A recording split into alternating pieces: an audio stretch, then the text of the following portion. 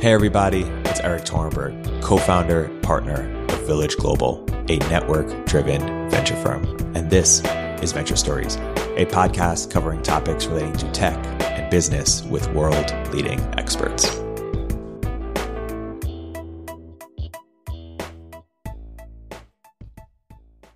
Hey everybody, welcome to another episode of Village Global's Venture Stories. I'm here today joined by a returning guest and fan favorite, Delian Asparuhov of Founders Fund and Varda, and a new guest and portfolio CEO to both Delian and myself at Village Global, Chris Power of Hadrian. Chris, Delian, great to chat with you today. Yeah, likewise. Thanks so much for having us. And of course, this is an official based in Miami podcast, part of Miami Tech Week, and couldn't be more thrilled. All three of us are in Miami right now, baby. Exactly. That's it. So Chris, why don't we start with introductions? Why don't you give a background on what is Hadrian and how did the idea come to be born? Yeah, so at Hadrian, the ultimate goal is to build the alien dreadnought, which is automated space and defense factories. Version 1 of that is a factory in LA, primarily serving launch vehicle companies and satellite companies. And basically the goal is to reduce the cost of advanced manufacturing in the States by an order of magnitude. And what we do, if we get that right, is speed up everyone in advanced manufacturing, 2 or 3 times faster. So everyone from SpaceX to Varda to Planet Labs can build everything that they're building 2 or 3 times faster. And, we are the Archimedes lever to build that makes everyone, go faster. Yeah. And Delian, why don't you introduce, you came on the podcast, over a year ago and we did an episode on space. But since then, you've co-founded Varda. So why don't you give a description for what Varda is and how you came to start that? Yeah, so Varda's incubated at Founders Fund. So I split my time between, both. Varda's basically making the world's first space factories, which in some ways, when you hear it, sounds like similar to Chris's pitch, but it's actually quite different. What we're doing is we're basically taking a set of materials that have a ton of benefit from being manufactured in a microgravity environment. So we take raw materials, bring them to orbit on a satellite, manufacture them up there and then bring it back down and sell it to our customers. And so that's where, Hadrian's super helpful is there are many aspects of our, satellite and our factory that are up there that can have really long lead times and not be at the quality bar that we want. And basically Hadrian helps both with the quality as well as the lead times on being able to get those metal parts in-house. And what was your thesis for Hadrian in terms of why were you so excited to back it and how did you think about it? Yeah, I mean, It's been incredibly clear from working in this industry now even more closely via Varda, but also from a lot of my friends at SpaceX that this entire industry of aerospace and defense, especially when you need really high grade parts, is dependent on this just like large and very fragmented supply chain of basically like mom and pop machinist family shops. They're basically set up like back in like the Apollo era. They're effectively still run by the same guys that are now effectively like reaching retirement. And so it's like at Varda, if we needed like a really top tier sort of, mechanical part made, you end up basically like handing a 55-year-old guy like a USB stick. You don't hear from him for like, 6 to 8 weeks. And then you hope that you basically get a part that you actually want. And so when Chris came in and pitched it, it was in some ways like the easiest no-brainer of like, Varda was literally going to be a customer. It had a lot of parallels. Actually, the way that we always described it internally was like the Flexport for aerospace machine shops of just like building a nice software layer, but then also actually getting integrated into the actual like automations of the actual internal operations. That's what a lot of what Flexport does, right? Is they have a nice interface if you're like a e-commerce company needs to ship things, but then they also have people on the docks and actually operate a lot of software that automates the actual logistics as well. And so that was what was really exciting about Hadrian. Chris, why don't you zoom out a bit and walk us through sort of how you navigated the idea maze for Hadrian? How do you think about sort of analyzing industry from first principles and attacking such a complex solution space? Yeah, that's a good question. The answer is, a lot of boring and very hard things over a long period of time. But the first seed of that came from a software business that I was involved with in Australia, where we were selling software to blue collar companies. And I came to believe then that the right way to bring technologies to the industrial space, which is, more than half the GDP of the world, is to basically be the industrials business and design it in mind with software from the start. And that's how you really unlock everything. And in terms of root cause analysis of a massive industry like the space and defense supply chain, it's really just like a literal year-long process of thinking about what are the problems the customer have? What are those root causes at each layer of abstraction and tracking it down until you kind of reach the right layer of abstraction to solve it at. And frankly, that's a lot of like ego death analysis of multiple like logic trails throughout an entire year and talking to tons of people and like holding it all in your head. And it's hard to describe the methodology, but that's effectively what it is. Delian, When you came on the podcast, why don't you give a brief overview of how the space has evolved since then? Yeah, I mean, I still think there's sort of, three fundamental like groups within the various like space companies. There's basically what I call sort of like satellite operators. So these are people that, send up satellites, whether that's Planet Labs, Sky, what's it called? Starlink, Skybox back in the day, et cetera. And they take photos of the Earth or they communicate with the Earth and they just basically operate basically like almost like data centers up there. There's a second set that are the people that get them up there, what I call like the launch operators. That's everybody from Rocket Lab to SpaceX, et cetera. And then there's what I call like the supply chain, part of it, where there's people introducing, interesting new components that get integrated into satellites, people building satellites as a service. Across all three of these, over the past year have only, rapidly continued to mature. A ton more, satellite operators have now, SPAC'd and gone out. A lot of the even component supply chains, as an example, Momentus technically makes in satellite, propulsion has now gone out and SPAC. And then obviously on the launch side, we've seen a ton of exciting things. In particular, obviously Starship being the most exciting, since that has the potential to drastically reduce launch costs, which has a ton of implications across the entire supply chain. And so I kind of put Hadrian in sort of that, third bucket of, Hadrian's not sending, satellites up anytime soon, and it's not, building rockets, but it is a very core part of that, supply chain, but a slightly different angle on it of they're not producing satellite radios, but they're producing a wide array of different components that go into satellites. Chris, I'm curious how you view it. We were talking about how you view more of an opportunity for atoms and bits in terms of returns in venture. And why don't you unpack that a little bit in terms of where you'd be investing if you were fully focused on that? Yeah, I think there's a couple of ways to look at that. And one is from a purely investor standpoint, you want to be, the definition of an entrepreneur is taking a resource that is low valued in one domain and applying it to a domain where it's highly valued. And, I often say a C plus software engineer in an industrials business will, just crush everybody because the bar is so low. So one part of that is, looking for opportunities where the returns as an investor have been totally squeezed out of SaaS, and it's, it's a rigmarole and it's a kind of rinse repeat model. And secondly, mission wise, frankly, I don't like the fact that 90% of the smart people in Silicon Valley and in our networks are, optimizing ad click, making it go from 1.10% to 1.12%. Doesn't actually really help anyone. It's not very mission driven. It's certainly not going to help us breach through to the future. So yeah, that's how I think about it. What's the why now for space in terms of how does sort of the macro economic situation or otherwise sort of influence the opportunity to build a space company at the moment?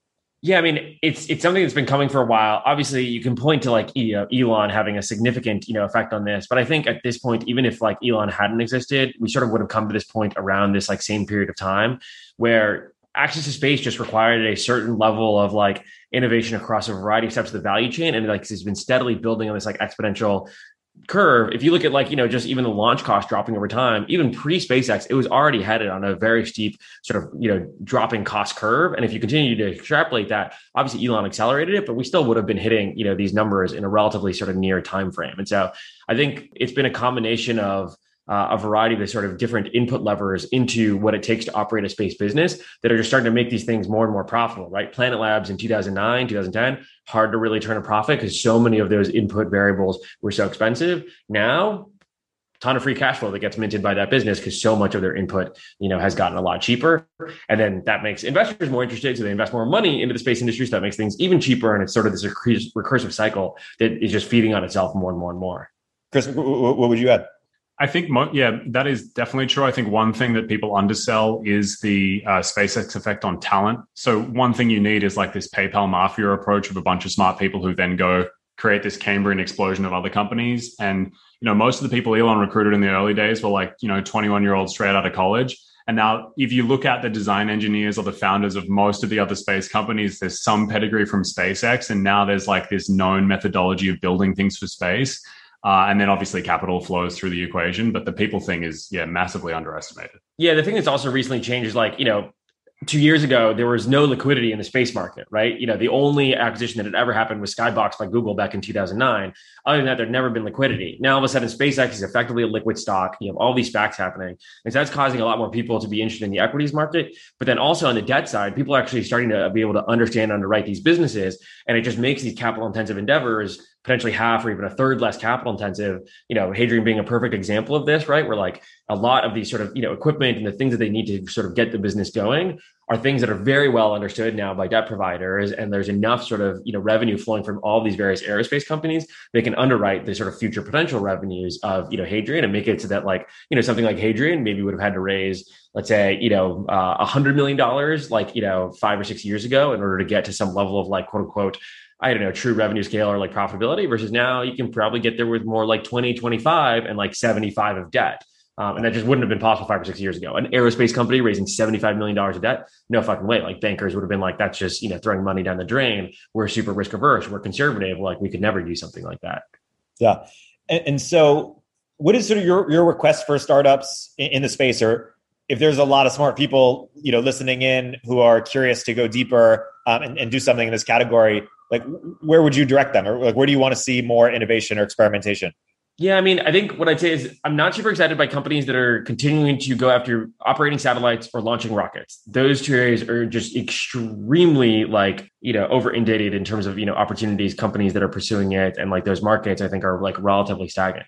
I think the areas that I get excited about are like, how can you basically, make the lives of those, pre-existing operators and pre-existing, launch providers a lot easier. So that could be anything from, there's some interesting companies popping up around just like software operating system type tools for, mission operations or being able to, do satellite operations, connecting those together, things obviously like Hadrian, enabling the like, supply chain, but there's different parts of the, supply chain as well, beyond just the actual like sort of metal manufacturing that could still require, a ton of improvement. So one of my favorite, ideas that I've, hoping to one day be able to fund is like, there still isn't like what I call like the Dell for satellites, where, right now, the reason that like, for example, Varda has to buy some off the shelf satellite components, and that entire system is going to cost us like $4 to $5 million. And the only reason it's costing us $45 million is because it roughly costs us like $2.5 million to launch the thing. And so it feels kind of crazy to like, you can't spend like 50 or 100K on the hardware and then $2 million to launch it. And then like, if the hardware fails, you're going to look like a fucking idiot. He's going to be like, dude, like, why did you spend $2 million on launching it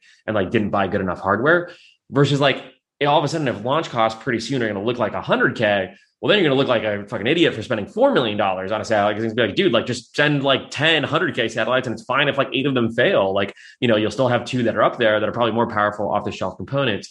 And so this entire sort of satellite supply chain right now is really set up for this world where like the launch costs were extremely expensive. And now that they're rapidly cratering, I'd be really excited to fund something that basically, the reason I provide Dell as the example is just like mass manufacturing, consumer grade, just like, satellites that you can quote unquote truly buy off the shelf. Like people talk about off the shelf satellite manufacturers, but it's still like, year-long lead times. It's basically custom built. Like they're reusing some parts, versus I really want something where it's like, you can literally go to like a Best Buy and like, buy $100,000 satellite that is just like ready to fucking go. Chris, how can we shorten feedback loops as it relates to hardware? Yeah, that's a great question. So I think the first thing for people to understand is that like, imagine how crazy it would be if you could only iterate on a software product like once every 8 to 20 weeks. And yet that is the reality. If you're trying to do anything in like semiconductor or nuclear or flying cars or space or defense, in that design and production phase, you literally can only iterate 6 to 20 weeks at a time. And basically it's a lead bullets approach of like looking where all that lead time is, using software to clamp it down, reducing the error rate, because any error in manufacturing, you basically have to restart the process again. And then everything in manufacturing is basically series, and you want to parallelize it as much as possible. So, 3 simple ideas that are brutally complicated in the actual ground floor environment. But yeah, you're doing everything all at once. Yeah, there's a couple of different examples that are starting to, come up in this space that I get excited by. For example, one of the like core manufacturing processes, especially in like plastics mostly, is like injection molding, where you basically create a mold, you inject plastic into it.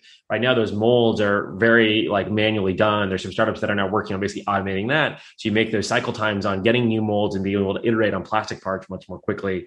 Metal 3D printing is obviously a huge area that's blown up that allows you to now, print these actual metal parts and like prototype, in-house. Another area in the world of electronics, once you get from like basically, like a circuit board to actually wanting to be able to create an actual, something that it looks like more like a chip that would actually go into your satellite, you need to create what's called like a PCB, a printed circuit board. Right now, those are like, sometimes, 4 to 12 week long lead times. There's a couple different groups that are now trying to do the equivalent of like kind of desktop 3D printers, but for printed circuit boards. So now all of a sudden your electrical engineers can also prototype super quickly. And so the problem sometimes with hardware is like there's a lot of different manufacturing processes and a lot of different disciplines. And some of those have gotten very fast cycles, right? If you need to like print a quick plastic part, yeah, that's actually been, done pretty damn well. And for the past 5 years, you can do it. You need to print a circuit board, good fucking luck. Like it's still 12 weeks. And so I think it's exciting to see startups starting to, chomp off a ton of these different challenges. Yeah, I would also say there's a meta layer of software that is massively lacking. We're building a lot of that at Hadrian for our end, which is basically scheduling algorithms. So the process of going, hey, we've just designed a rocket ship with 1,000 parts on it. And, there's some assembly Gantt chart, which means that all the engine parts have to be delivered by October for it to be started to assemble in November, and then spreading that out to the supply chain so that it's all load balanced. Doesn't exist. Very hard problem. That none of the legacy ERPs that everyone uses like SAP are up to the challenge. And there's definitely like this load balancing software layer like you would find on AWS that is definitely needed as like a meta layer in the industry other than just the raw manufacturing. Yeah, one day we'll get to the point where like, bits are controlling atoms as easily as they currently control bits, right? Like there's so much really exciting automation work that's been done, not only in like people developing software, but people making software that makes software, right? And so people are developing interesting ways to like make atoms. They're still not like the software to automate the making of the atoms quite yet that's really been like invested into. Like people don't really automate through metal 3D printers right now. It's still mostly the engineers decide on the CAD file, and they go put it in the metal 3D printer. But, as you start to develop these tools, that meta layer above it is where it starts to get really exciting. And that's where the real key for Hadrian comes in, is that eventually we want it to be a series of factories across the country abstracted into an API so that a SpaceX engineer can do the whole procurement process as easy as someone as a software engineer just spools up another EC2 instance on AWS. Like literally supply chain, click the button, machine starts whirring in Texas or California or something. Like that's the level that you need to get this software to be able to make the whole machine fly. Like at Varda, you're talking about, 18-person team. I would say almost like 6, full-time engineers are basically focused on effectively this like scheduling problem. We're just like, obviously there's some amount of design. What the hell do we build? But then once we design it, okay, how do we make sure that we're like, getting the right things at the right time, that they're at the performance level that you want, et cetera. It's not like manual labor per se. They're obviously like very highly skilled engineers, but it's the same thing as like there used to be, back-end engineers that would manually like, frag servers and sort of, spin up new ones. And then obviously AWS just started to create load balancing. And it turns out there's like a whole set of back-end engineering. There's actually like quite easily automated via software. There's a whole level of like mechanical engineering that is also actually quite easily automated via software that, by the way, most mechanical engineers don't want to fucking do. Like it's, we like hire interns to hopefully do that stuff for us most of the time. But, no, like, 10 years out of, SpaceX engineer wants to actually spend their time doing this. Yeah, it makes a lot of sense. Keith Roy is famous for his framework around, looking for, fragmented industries with low NPS and building, full stack solutions for that, Open Door and, or Invest It Forward is another example. Why is it so important in low NPS industries to build full stack solutions? So I think this goes back to, and I don't know Keith's perspective, but for me, it goes back to the root cause solution, like slapping a marketplace in a market where all the actors are bad or it's super low NPS doesn't actually solve any of the underlying problems that cause pain for customers. So you actually have to go down and like vertically integrate everything to provide that simplified full stack solution for the customer that's going to solve their problems. And a low NPS environment is a very easy way to identify that is the right strategy as opposed to doing a marketplace or a platform. Yeah, the reason to do something full stack isn't just for sake of like increasing complexity in your business, right? Like Facebook clearly, became a very, very valuable company doing something quite simple that is not particularly full stack, just like, a little bit of software, social network effects, and turns out, that can make you very defensible. But when you don't have network effects, one of the best ways to sort of create something very defensible is, go into a market where there is all these low NPS players and just outcompete them both on customer experience, but then also in economics. And the sort of best way to do that is, tech-enabled players where you can offer both obviously a great experience, but then through technology, leverage your workforce to make it so that you can operate at a different margin structure, than everyone else. And so you don't want to do full stack just for sake of doing it. But in these fragmented markets, there's a reason why it's to provide better NPS and provide better economics. Yeah, and to give everyone listening and you, Eric, the perspective of just how bad it is in, space and defense land. Unnamed big rocket company makes every single one of their suppliers take photos of the parts they order on the machines, like a cell phone photo, because if they don't do that level of like skeptical analysis of, hey, Bob, are you actually making the part? They get lied to and it shows up 8 weeks later. And, slapping a marketplace on that sort of a industry saying, hey, you can find Bob's machine shop slightly more easier now just doesn't cut it. It's not going to, get us to the future. It's not going to actually move everyone, in order of magnitude faster. Totally. I want to shift gears here a little bit. One thing, Chris, that you were mentioning, you were talking about how manufacturing output is a key determinant of a win or loss in armed conflict. Why don't you unpack that a bit? Yeah. So if you look back historically, there are very few situations where one side has a big enough technology advantage that it actually causes a win-loss scenario. Most technology stacks are kind of like within 10 or 20% of each other. It's like one type of gun versus another, or one type of plane at the other.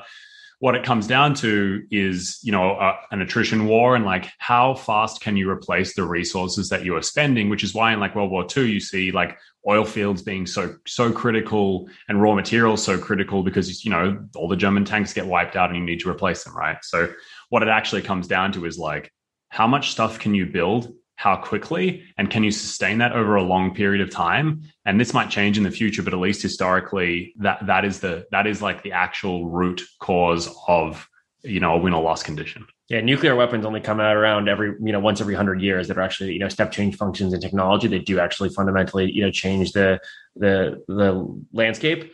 That is probably coming relatively soon in the world of space, right? The thing that is, often discussed in, defense communities is this concept known as rods from God, i.e. like basically controlled asteroids as weapons. They're more powerful than nukes, but then most importantly, they can travel much faster than nukes because they're coming in from orbit. As you're talking about things that are traveling, Mach 20 plus versus, we've never built any missile that can go that speed. And so anti-missile attack or detection basically can't stop it. And so you're talking about being able to very precisely nuke a city without any sort of countermeasures. And so there is the, potential for let's say a next piece of technology that changes fundamentally the war landscape. But again, those don't come around very often. And so most of the time it just comes down to who can build the most tanks and who can, throw the most soldiers at the problem. Chris, how should we think about this uniquely as it relates to China? Yeah, so the problem with China is that although they don't have as good fighter jets as us, their manufacturing output is just so much higher than ours that it's ridiculous. So folks can Google this, but the Japanese F-16 fleet and the pilots are getting worn down because China just scrambles jets into their airspace, forces them to wake up. All the pilots wake up at 2 a.m. and then they land the F-16s every couple of days. And those things can only land a certain number of time. And unfortunately, China can do that with almost no cost to them because they can just produce more planes at a whim, whereas the Japanese supply chain is actually the American supply chain, and we literally cannot produce that amount of planes just to handle that level of attrition. So the scary thing that people don't realize is that you want to have manufacturing overmatch, in the conflict. And right now we absolutely don't. To give you a sense about like how much software can help here, Chris can speak to this example even better than I can. But there's, I think, like an old is it maybe the F-16 program or like bomber jet that like they literally like basically lost the original supplier for a certain set of parts, basically went under. And the US government has put out an RFP for somebody to basically come in, disassemble this particular like engine, find the parts, reverse engineer them, and then figure out how to manufacture them because nobody knows how to fucking make them anymore. It's even worse than that. Like if you look at the defense readiness stats around like how many jets are ready to scramble at any given point in time versus the ones that are sitting on the floor and they can't be flown, it's like 50 or 60%. And if you track it back, it's because, Lockheed Martin sole sourced a part to someone 20 years ago and it's a 15-person machine shop in Iowa or wherever, run by a smart, entrepreneur, but they can't produce them in enough volume to keep the fleet alive. And it's just insane that that's the point that we've gotten the supply chain to. To sort of hammer the point home, you've sort of made the point that we should, think about a bubble in the military, similar, with as much sort of vulnerability as we thought about the finance bubble. Why don't you unpack that analogy a bit? Yeah, so I think that bubbles are created when previously competitive entities are no longer tested by the force of reality. And the US military does an incredible job of like wargaming and, making sure that we're as lethal as possible at any given point in time. But the reality is over the last 30 to 40 years, there hasn't really been a great power competitor that has really tested the reality of like whether in the current dynamic, our military force is as strong we think it is. And, don't get me wrong, I'll bet on America every single time. That's why I moved countries to like get this job done. However, I think there is the potential that you can look at US military lethality and readiness as a bubble in the sense that it's been going and going for 30 years without any real tests. And that there is huge similarities between that sort of a bubble monopoly untested dynamic and a financial system which suddenly pops one day. The problem is you only get to find out when there's a conflict, and by that time to retool everything, it's too late. And there are many, many people in the community that are aware of this. Tony Thomas, who's a partner from Lux, is well aware of these sorts of problems and working actively on it. And then you've got people like Christian Brose from Anduril who used to work for Senator McCain, who's putting out great material on this and really raising awareness. But that is the danger, that we think we're lethal and we are really not as lethal as we think we are. So, Chris, we've been talking about conflict a lot, but of course, sometimes conflict is a way to, talking about conflict is a way to talk about how to have peace. So why don't you talk about your perspective on that? Yeah, so, we've been talking about like military conflict and conflict in space a lot, but what actually everyone wants is a stable operating environment where entrepreneurs and nonprofits and everyone can act in space, and we're not wasting resources doing dumb things like trying to shoot each other's satellites out of the sky. And I think the best types of peace, there's two ways you create peace, right? One is like authoritarian peace, which no one wants because it gets nasty very quickly. The best type of peace is 2 to 3 major rational actors keeping each other in check. And the danger we face if we have a weak supply chain and a weak manufacturing output and China outstrips us is that will cause conflict, because we will either be trying to catch up to them and there'll be some nastiness around the edges, or we'll get into a scenario where it's like sizing someone up at a bar fight. If you think they're an even match, you're more likely to go over and shake the guy's hand and try and make nice and not make a big deal out of it. It's when there is a mismatch that people choose to opt into conflict. So having all this output and making sure our defense supply chain is strong and the space supply chain is strong is not about, being this like overt military power. It's just making sure that as China grows and becomes a global superpower and containment has failed, everyone knows this, it's that we continue to keep pace so that the leading system of engagement in space is democratic, rational, fair, is not authoritarian. It's not like algorithm governed, social credit scores. And that requires us to have roughly the same size big stick as the other guy. And there is a danger if we don't fix these problems that we don't. And that increases the chance of causing conflict. If you look at over the past decade, plenty of people will argue that the number one technology that has saved the most lives is nuclear weapons. If you look at the by decade, deaths per capita, due to warfare massively dropped off after the invention of the nuclear atomic bomb. Now, that's held us in, a stable pattern for almost 60 years, but you're starting to see a disruption of that pattern from, the rise of China as an authoritarian power that is, equal, if not, has aspects of, advantages. You can see this even in their, latest, summit, with the Biden administration in Alaska, where, China for the first time stated very clearly, you no longer speak to us from a position of power. They, no longer see us as, the American superpower. They're convinced that, America is headed into a decades-long decline, and that this is sort of their opportunity to effectively, become the world's, single and leading superpower, as Europe has no, option. Russia is far too far behind. India, as a, large democracy, still has never shown a capability of significantly accelerating their GDP. And so it does feel like it's sort of, on, the American economy to, catch up and be able to, stay as that sort of, balancing superpower. And obviously sort of defense and aerospace being an incredibly critical component to that. And so I think, both Chris and I would say part of the reason we're excited to work in aerospace and defense, and the almost, if not the primary motivation, one of the top motivations for building our companies is because we believe in America being a really great country and being that sort of balance to an authoritarian power like China. That is a good place to wrap. My guests today have been Delian and Chris. For people who want to go deeper, Chris, where can people learn more about Hadrian? And then Delian, where can people learn more about Varda? They can go to hadrian.co and hopefully apply for some jobs, because we need all hands deck. And Varda.com for Varda. Got a lot of job postings there as well. Awesome. Thanks, Delian. Thanks, Chris. It's been a great episode. Thanks, Eric.